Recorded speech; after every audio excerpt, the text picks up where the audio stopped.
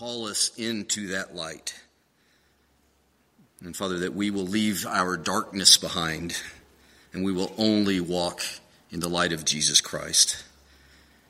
And Father, as we walk in his light, may others come to know Jesus. May they see his light so they too will be called out of darkness and into light. And Father, this is our prayer through Jesus Christ, who is the light of the world. Amen. Well, as I said, light is throughout the Gospel of John. We just heard it in our scripture reading at the very beginning of the Gospel of John.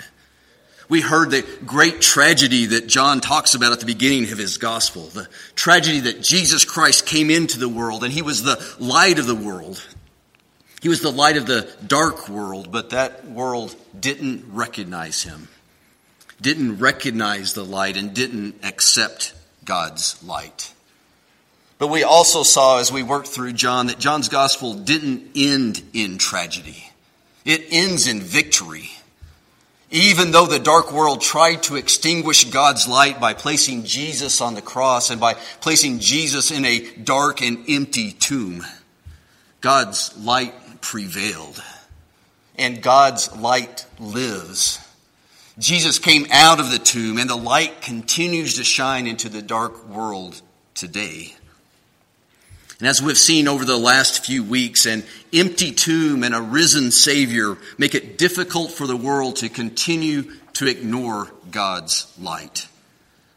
And we saw that as those emboldened and spirit-filled apostles called the people of Jerusalem into God's light, and as thousands were baptized, and as the church grew in numbers and knowledge and unity and favor, we saw in that first church in Jerusalem, we saw in that new garden, we saw what it looks like to live and walk like Jesus. We saw what it looks like to live and walk in the light. And so now in 1 John, John turns his attention to living in the light. Turns his attention to living in the light on the other side of the cross. On the other side of the resurrection, on the other side of Pentecost, and on the other side of that first church in Jerusalem.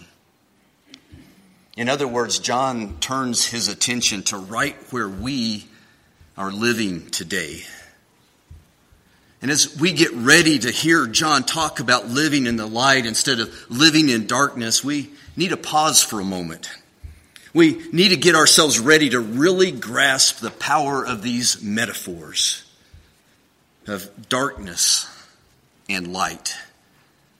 See, in our modern world, it's easy for us to take light for granted, isn't it? It's easy for us to take light for granted because for us, light's everywhere. Light's always available. We rarely experience true darkness. But that wasn't true for John, and that wasn't true for those Christians 2,000 years ago who were reading this letter. See, John and his original audience, they understood darkness in ways that we can't. They understood the value and security of light in ways that we don't. So I know it's hard to do, but let's try to take ourselves back 2,000 years ago. And imagine living in that world where this simple Coleman lantern that you see on the screen behind me, where this simple Coleman lantern would have revolutionized life. It would have revolutionized life for John and his original audience because they lived in a dark world. They experienced darkness in ways that we don't. So John was writing to an audience which knew the dangers of darkness. And they also knew the value of light. They knew that light reveals what is hidden by darkness. They knew that light reveals the way, it shows the path. They knew that light reveals the truth. And then it shows the way to safety and it shows the way to life. And they also knew that light purifies, it cleanses. They knew that light renews, that light brings life. So they knew the value of light, but they also knew the dangers of darkness. They knew that darkness hides, They knew that darkness obscures. They know that darkness hides the way, that it obscures the path. They know that darkness buries the truth. It camouflages the way to safety and the way to life. And they also knew that darkness, instead of purifying, they knew that darkness pollutes, that darkness brings death, darkness brings decay. So they understood darkness and they understood light. So as we listen to John, let's remove ourselves from this well-lit world in which we live. A world where even our phones are flashlights, where a light switch is rarely more than just a few steps away. And instead, let's place ourselves in John's world, a place where light was rare and precious, and where darkness was a dangerous reality. And there's one more thing that I want us to do as we get prepared to listen to John's words from the first and second chapters of 1 John. As we go through and read, I want us to pay special attention to the numerous conditional statements that John makes as he talks about darkness and light. Conditional statements are those if-then statements that you might remember from your math classes or your philosophy classes. Talked about if P, then Q, where P and Q are logically connected. So let me give you some examples. If it's Sunday, then we are having worship services. If Sunday, then worship. Or here's a better one, I think. If a man is wearing a bow tie, then you know he is trustworthy. If bow tie, then trustworthy. Those are logically connected and absolutely true. Two statements, logically connected, if, then. So listen for those if-then statements about darkness and light from John. And just a quick note as I'm reading through here, you'll notice that I'm going to make something explicit that is implicit in the translations of 1 John. And it's the word then. The word then isn't explicitly stated by the translators in 1 John, but as I read, I'm going to make the word then explicit. I'll include it in the reading. So with all of that prelude, let's listen to John. 1 John chapter 1, verse 5. He says, "This is the message we have heard from him and declare to you. God is light. In him is no darkness at all. If we claim to have fellowship with him, yet walk in the darkness, then we lie and do not live by the truth. But if we walk in the light as he is in the light, then we have fellowship with one another, and the blood of Jesus, his son, purifies us from all sin. If we claim to be without sin, then we deceive ourselves and the truth is not in us. If we confess our sins, then he is faithful and just and will forgive us our sins and purify us from all unrighteousness. If we claim we have not sinned, then we make him out to be a liar and his word has no place in our lives. My dear children, I write this to you that you will not sin. But if anybody does sin, then we have one who speaks to the Father in our defense, Jesus Christ, the righteous one. He is the atoning sacrifice for our sins, not only for ours, but also for the sins of the whole world. We know that we have come to know him if we obey his commands. The man who says, I know him, but does not do what he commands is a liar, and the truth is not in him. But if anybody does his word, if anyone obeys his word, then God's love is truly made complete in him. And this is how we know we are in him. Whoever claims to live in him must walk as Jesus did. Dear friends, I'm not writing you a new command, but an old one, which you have had since the beginning.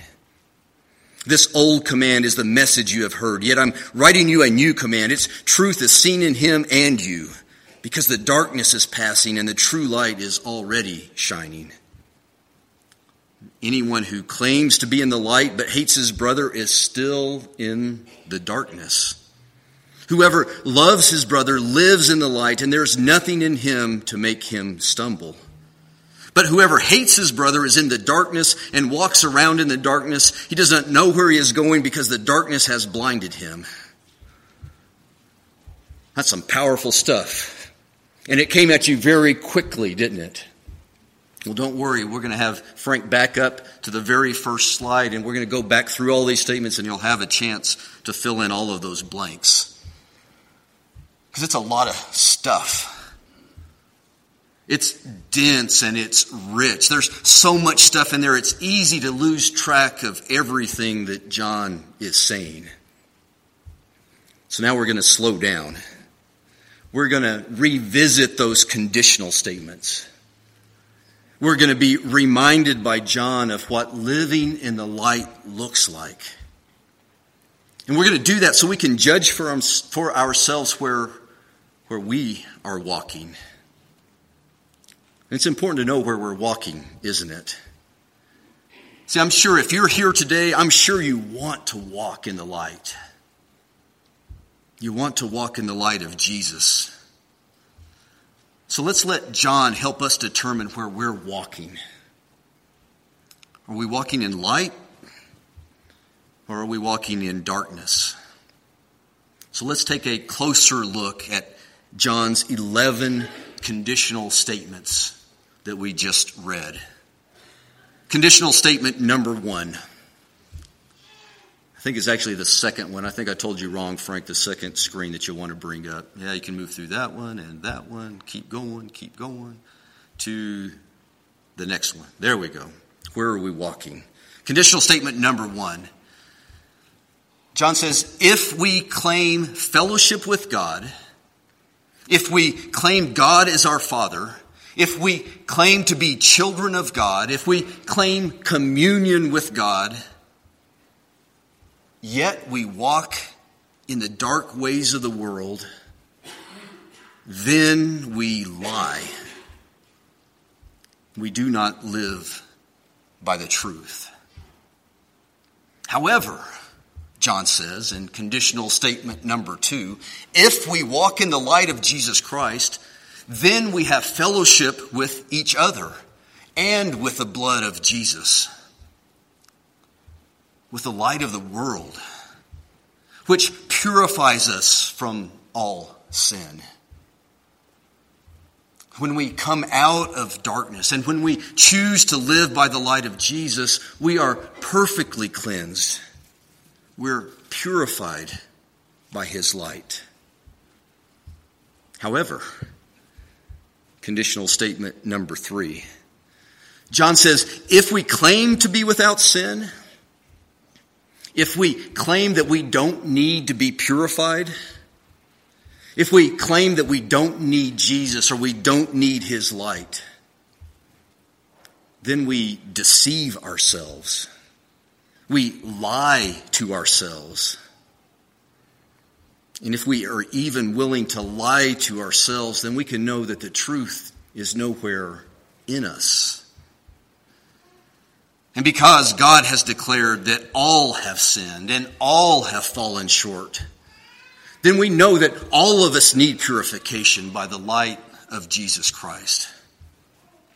So if we claim to be without sin, then we make God out to be a liar.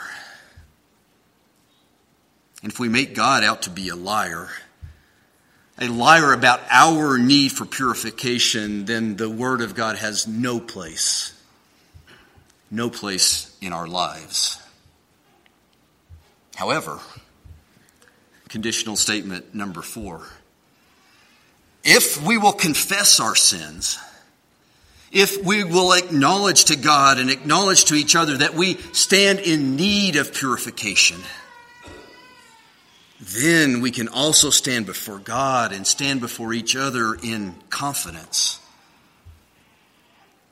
confidence because our God is faithful and our God is just. And because he is the just and faithful God, then we have complete confidence, complete assurance that he will forgive our sins and that he will purify us from our unrighteousness, purify us from our darkness. And he'll do it by the light of Jesus' blood. See, God's desire is that we don't sin.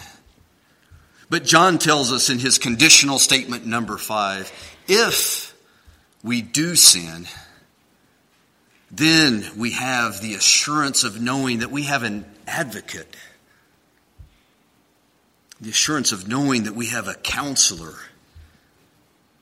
who speaks to the Father in our defense. And it's not just any counselor. It's not just any advocate. Our defense attorney, if you will, who's speaking on our behalf is Jesus the Christ. It's the completely righteous one. Our advocate before the Father is Jesus, who not only speaks for us, but he's also the one who's already taken a punishment on himself. He's our atoning sacrifice. So the one who's speaking on our behalf, who's speaking in our defense, is the one who died for our sins. And not just our sins, but for the sins of the world. And then John pauses. After these kind of 5 rapid fire conditional statements, John takes a breath. He lets those statements sink in. If we walk in Jesus' light, then his blood purifies us. But if we walk in darkness, then we're living a lie. If we confess our sins, then our faithful and just God forgives us and purifies us. But if we claim we don't have any sins to confess, then we're not only living a lie, we're calling God a liar. Our loving God doesn't want us to sin, but if we do sin, then Jesus, the righteous and atoning sacrifice for our sins, speaks to God. He does it in our defense. And then John pauses to let all of that sink in. Envision John taking a long breath, waiting for us to respond to those conditional statements. He's waiting for us to respond in the only natural and logical way that those of us who recognize and accept the light of Jesus can respond. We respond in this way: since God does that for me, then why wouldn't I want to know him? Since Jesus does that for me, then why wouldn't I want to walk with him and walk like him? Since walking in the light does that for me, then why would I ever choose to walk in darkness? And since you're here today, I'm fairly certain that you're like me. You're here today because you know God and you want to know God better. You're here today because you're walking with Jesus and you're walking like Jesus, but you want to walk with Jesus more completely. You want to walk like Jesus more accurately. We're here today because we've chosen light, haven't we? But I'm also fairly certain that most of you here are also like me and that you could use some reassurance. Could use some reassurance that you truly are walking in the light.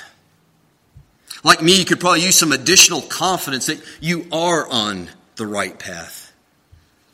That you are walking like Jesus. So if you're like me, you have some other natural and logical questions in response to John. You might want to ask John this: hey, John, how can I tell that I really know God? Or you might have a question like this: John, how can I really know that I'm in the light? How can I know that I'm in God and living and walking in his light? And that's where John turns his attention next. turns his attention to answering those "how can we know" questions. And the answers really aren't complicated. And John answers those questions with some additional conditional statements. So when we ask John, how can we know? How can we know that we know God? John gives us conditional statement number 6. He says, if we obey God's commandments, then we know that we have come to know him.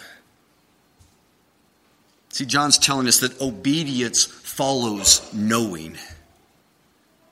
Because once we know God's love and once we know God's mercy, once we know God's justice and know his faithfulness, once we grasp God's grace, once we know God as our Father, then obedience to our loving, merciful, just, faithful, and gracious Father follows.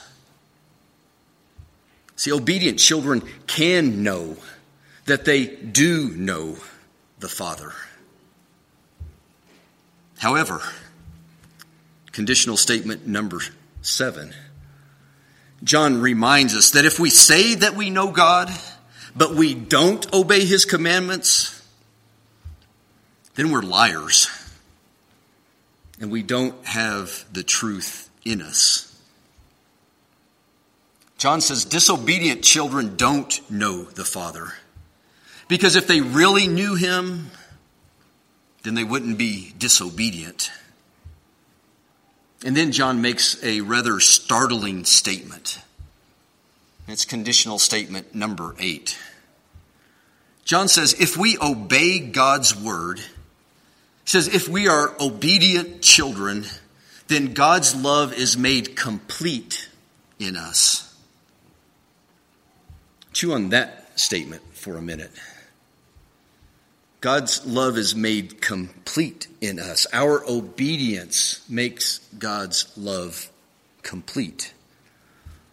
What does John mean? Well, I believe this is what he means. See, God's love for his children, for all of his children, is unconditional. But that love is only complete when that love is returned. And the way that we return our love is through our obedience. God loves his disobedient children, but that love hasn't been brought to completion. That love hasn't reached its proper destination because that love hasn't been returned. And God loves his obedient children. And that's the love that has been brought to completion. It's reached its proper destination because that love has been returned to our Father. See, our obedience to God flows out of our love for God, and it completes his love. The next question that you might want to ask John: how can we know that we are in God and that God is in us? John answers that with conditional statement number 9. He says, if we walk like Jesus did, then we are in God, and God is in us. Well, how did Jesus walk? Well, Jesus walked in obedience, and Jesus walked in love, and Jesus walked in humility, and Jesus walked in service. So how can we know that we are in God and that God is in us? Well, we take a look at our walk. If we're walking in obedience and love and humility and service, then we can know that we are in God and God is in us. Well, final question to ask John. John, how can we know that we are living and walking in the light and not living and walking in darkness? Well, first, the negative. John answers in the negative of the conditional statement number 10. He says, if we claim to be living and walking in the light, but we hate our brother or sister, then we're still walking in darkness. And we don't know where we're going because we're blinded by darkness. However, conditional statement number 11. John says, if we love our brothers and sisters, then we know we're living in the light. And we can be confident that nothing will make us stumble. Nothing will make us stumble because we're walking in the light. We're not walking in darkness. So how do we love our brothers and sisters? Well, we love each other in the same way that Jesus loved us. You'll remember from John chapter 13 and verse 34, Jesus said this. He said, a new commandment I give you. Love one another. As I have loved you, you must love one another. Words spoken by Jesus after he went to his knees and washed his disciples' feet. Words spoken by Jesus before he walked to the cross to be sacrificed for the forgiveness of our sins. He said, as I have loved you, you must love one another. We must love each other, not with just words, but with our actions, with our sacrificial service, with our selfless service, with our obedient service. Love serves each other. And next week we'll talk more about being filled with that kind of love. So as we end today, one final question. Are you walking in the light? And I want you to know, if you are obedient to your loving Father, and if you are serving your brothers and sisters in love, then you are walking in the light. Because you're in the light, you're not going to stumble. But I also want you to know that if you are disobedient to your loving Father, if you aren't serving your brothers and sisters in love, then don't kid yourself. You are walking in darkness. And you will stumble and you will fall. But darkness doesn't have to be our destiny. Because as John tells us, our God is faithful and our God is just, and he will forgive our sins, and he will purify us, and he will lead us into his light, and he will complete his love in us. If we will confess our sins, if we will confess our impurities, if we will turn to our God in obedience. So brothers and sisters, let's choose light. And let's walk in Jesus' light together. Let's pray.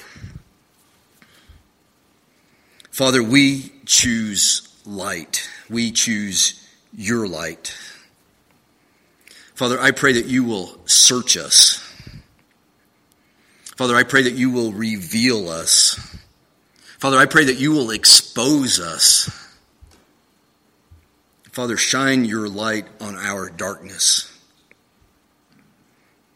And Father, lead us to confession. Father, lead us to your forgiveness. Father, lead us to obedience. Father, lead us to love. Father, complete your love in us. Father, lead us to your light, and Father, lead us in your light so we will not stumble. And this is my prayer through the name of Jesus, who's the light of the world. Amen. Let's choose light. Let's stand now and talk and sing and lift our voices about walking in God's light. Let's stand. Savior, like a shepherd.